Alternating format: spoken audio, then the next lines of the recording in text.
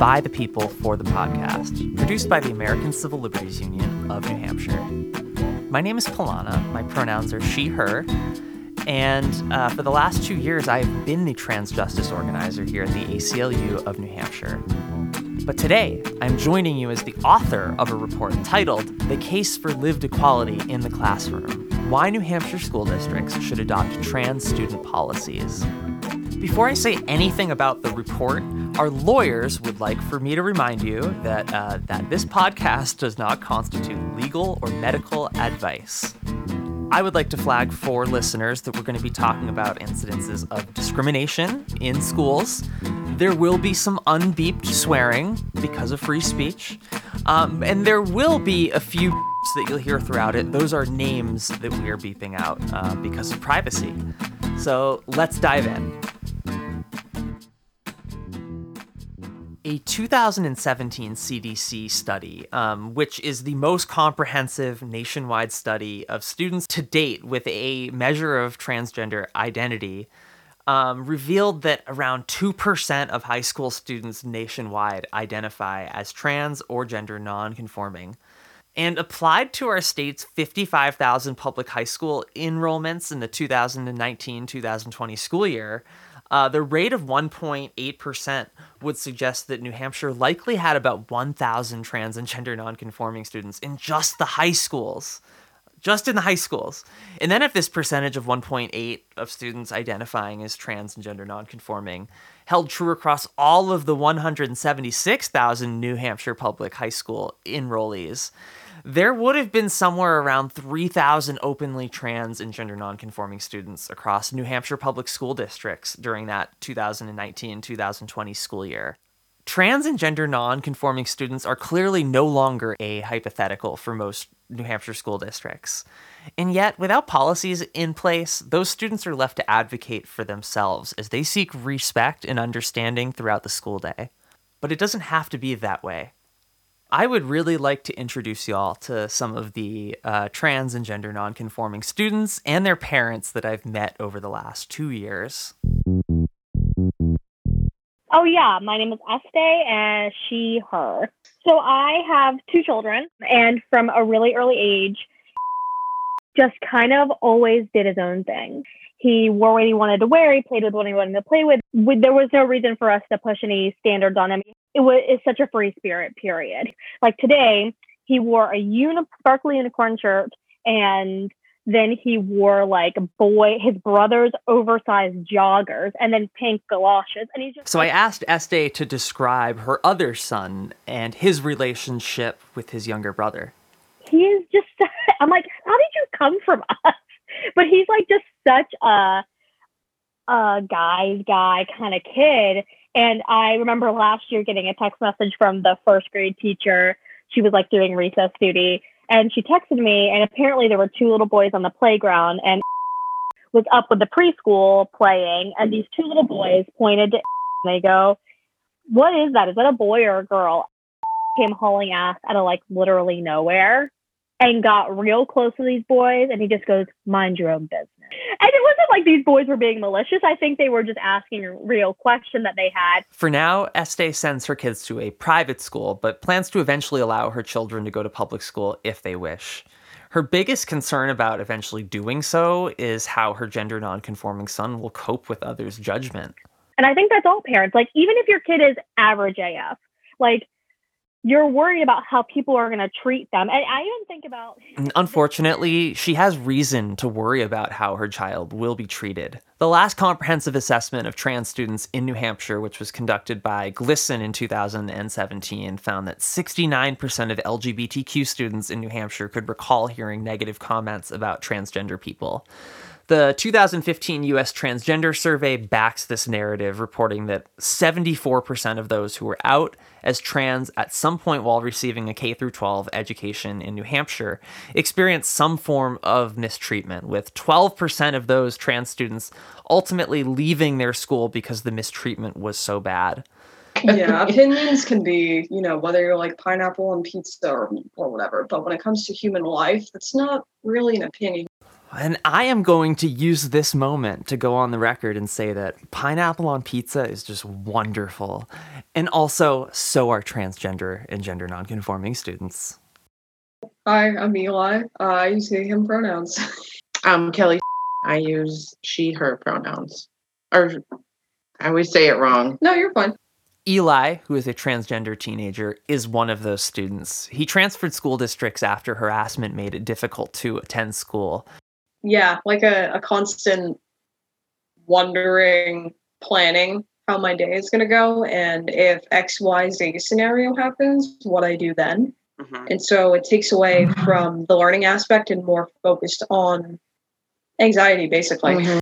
His mother, Kelly, recalled the administration's inability to understand the microaggressions her child was constantly facing. It's not the one huge event where somebody gets beat up or hurt really bad. It's all those little, every single class, snickers and laughs. And then they don't discipline the kids that are laughing and bullying. They send Eli out of the room. So yeah, they designated the library an area for Eli to remove himself. That was one of the things that didn't sit very well with Mom.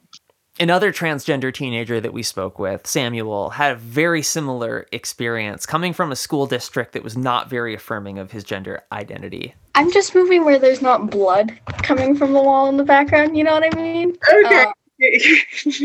When administrations stay neutral or give you no information on it, what that leaves the student with is evaluating their own safety options and if they're even following the rules. And that gray area is just never a great place to be, especially with how at risk transgender students are to bullying. So that same GLSEN survey we mentioned earlier from 2017, it revealed that in addition to the heightened risk of bullying, that about half of students polled in New Hampshire were prevented from using their chosen name or pronouns in school. At his previous school, Samuel had been left to explain his name to teachers individually and found that his dead name was printed in many places throughout the school. SAT lists that they hang up throughout the schools, like schedules, yearbooks are definitely an issue that come up. I know I got dead named. Forcing transgender people to disclose their transgender status and be outed by inaccurate identification also violates their constitutional right to privacy. Oh, and substitutes with attendance lists is a huge issue. I would actually get marked late a lot my freshman year and then later go to the office and be like, yeah, I didn't say my name during attendance, but I was there. And they were like, okay, yeah, we know. So, like, they would call your dead name and you... And I'd be like, silence. Who's that? Never seen that person in class, am I right, guys? How many restrooms were there that you could use as a trans or gender nonconforming student? 0. In schools without trans and gender nonconforming student policies, it's not uncommon to hear that those students are required to use a nurse's restroom or one of few gender-neutral restrooms in a school. There was like one gender-neutral bathroom in the whole school in like the nurse's office on the bottom floor. And so that's what I used for the rest of high school. I literally waited all day. I would not drink because I was told by multiple students and indirectly by multiple staff members that if I was caught using either bathroom, there would be issues, including the threat of suspension. About 1/3 of respondents to the 2015 transgender survey responded limiting the amount that they ate and drank to avoid using the restroom, and about 8% of those folks reported having a urinary tract infection, kidney infection, or another kidney-related problem in the past year as a result of having avoided the restrooms. The school developed a number of gender-neutral restrooms later in the year, but these single-use stalls with lockable doors were immediately abused. So I would basically wait all day and then walk downtown to Burrito Me, which had gender-neutral bathrooms, and use those. It was not a great experience. And the gender-neutral bathrooms not only were implemented very later in the year, they came with students who were participating in drug use and sexual activities during school, using them for that use, which made it very uncomfortable for trans students. Like, I have literally walked into the bathroom when we got our first one, and there was a stall and the sink, and there were 2 kids just juuling in there, and I was just sitting in the stall like, okay, hopefully they'll leave soon, because I just really want to pee. if you add gender neutral bathrooms with a lock on the door and they're like roomy, then you're going to have issues with kids using them for the wrong purposes. And they were always the first to be locked. So cleaned and locked, which meant as a student who stayed after school, if I was doing DECA, running the school store, or clubs, or late for theater practice, the bathrooms that I was allowed to use were already locked and closed. Fortunately, both Samuel and Eli are now attending New Hampshire public schools with a level of in-school support that their respective previous districts did not. The New Hampshire School Board Association introduced their model trans and gender nonconforming student policy, JBAB, in April 2015, at the request of several districts seeking guidance developing a policy of their own in that previous year. The model policy JBAB provides guidance in many areas of trans student accommodation, including chosen name, pronouns, and restrooms, among other areas. The School Board Association's model policy is broken out into 3 sections, which are purpose, definitions, and guidance, although some school boards have wisely adopted a procedure section as well. The purpose is a simple statement of intent. This policy sets out guidances for schools and district staff to address the needs of transgender and gender nonconforming students, and clarifies how state law should be implemented in situations where questions may arise about how to protect the legal rights or safety of such students. The goal is to ensure the safety, comfort, and healthy development of the transgender or gender nonconforming student while maximizing the student's social integration in minimizing stigmatization of the student. And the definition section is just providing a common understanding around trans and gender nonconforming identities. But the real substance of the School Board Association's policy is the guidance portion, of which JBAB suggests 10 official records. So when I first came out, I didn't have my name legally changed. Name and pronouns. Most teachers still called me my dead name because they were like, well, it still says on the paper. Gender segregated activities. I almost didn't go on my senior trip because they didn't want me rooming with other girls on the trip. Anti-harassment. Teenage boys. That was definitely an issue I had to deal with. Privacy. Then he goes, oh no, it's fine, you can go right now. It's like, I could wait till later. And you're just like, no, go ahead. Right in front of another student. Bathroom access. So then I awkwardly had to be like, oh, so what's the policy? And he said, oh, I don't know. I don't think you can use it. Dress code. We get to school and he's wearing this dress and... Interscholastic athletics. Intramural sports. Locker rooms. Although the New Hampshire School Board Association created this policy, it is classified as optional, and it's been up to each of our state's school districts and charter schools to decide if they would like to adopt their own version of the policy or go without one, as many have done. In the 5 years since the model policy was introduced, 48 of the 196 public school districts and charter schools in New Hampshire have adopted a trans student policy. The Monroe School District and Epping School District became the first school districts in New Hampshire to adopt the JBAB policy, both on June 15th, 2015.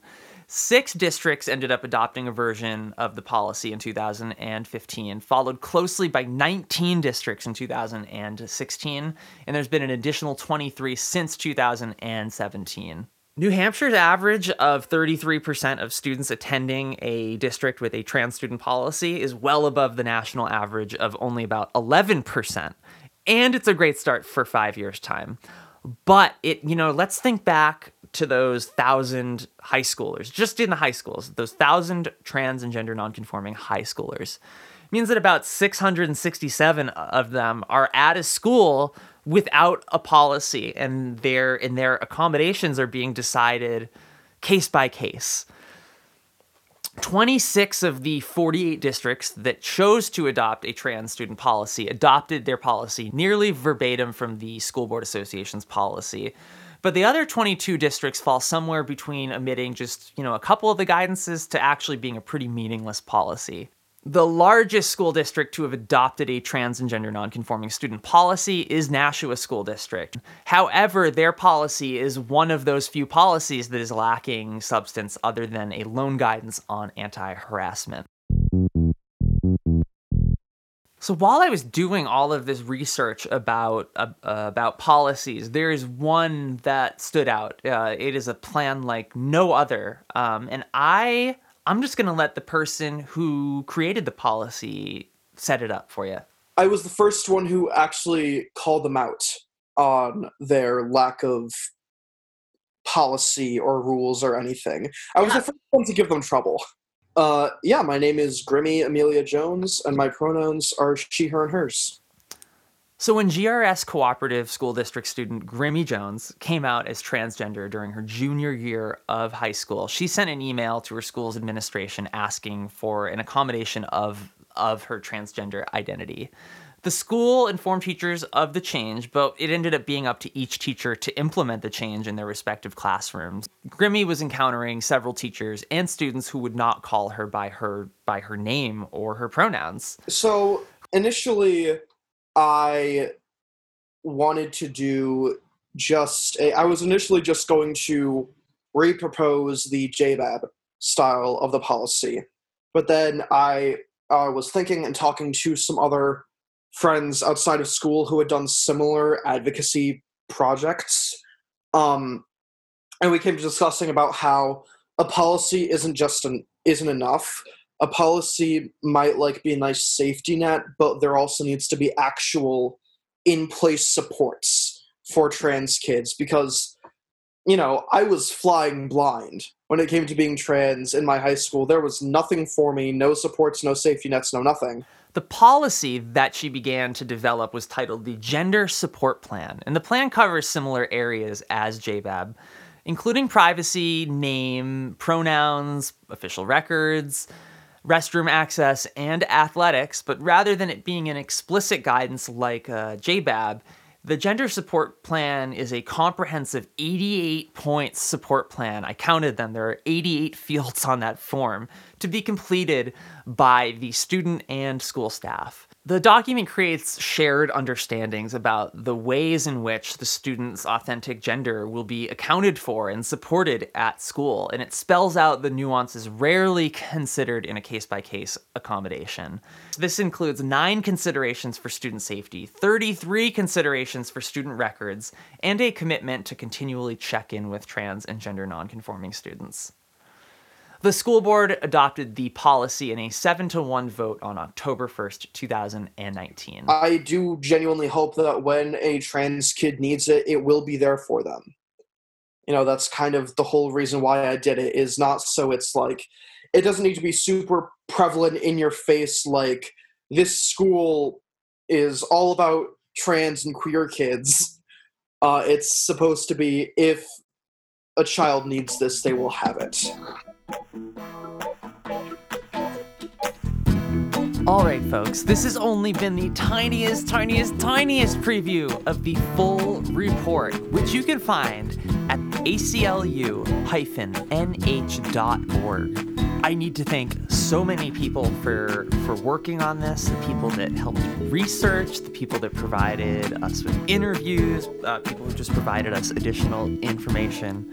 Oh my gosh, thank you all so much. If your name is Jeannie Haruska, or Jillian Flusk, or Takuma Okada, or Este, or Felix, or Samuel, Gray, Grimmy, Rebecca, Kelly, and Eli.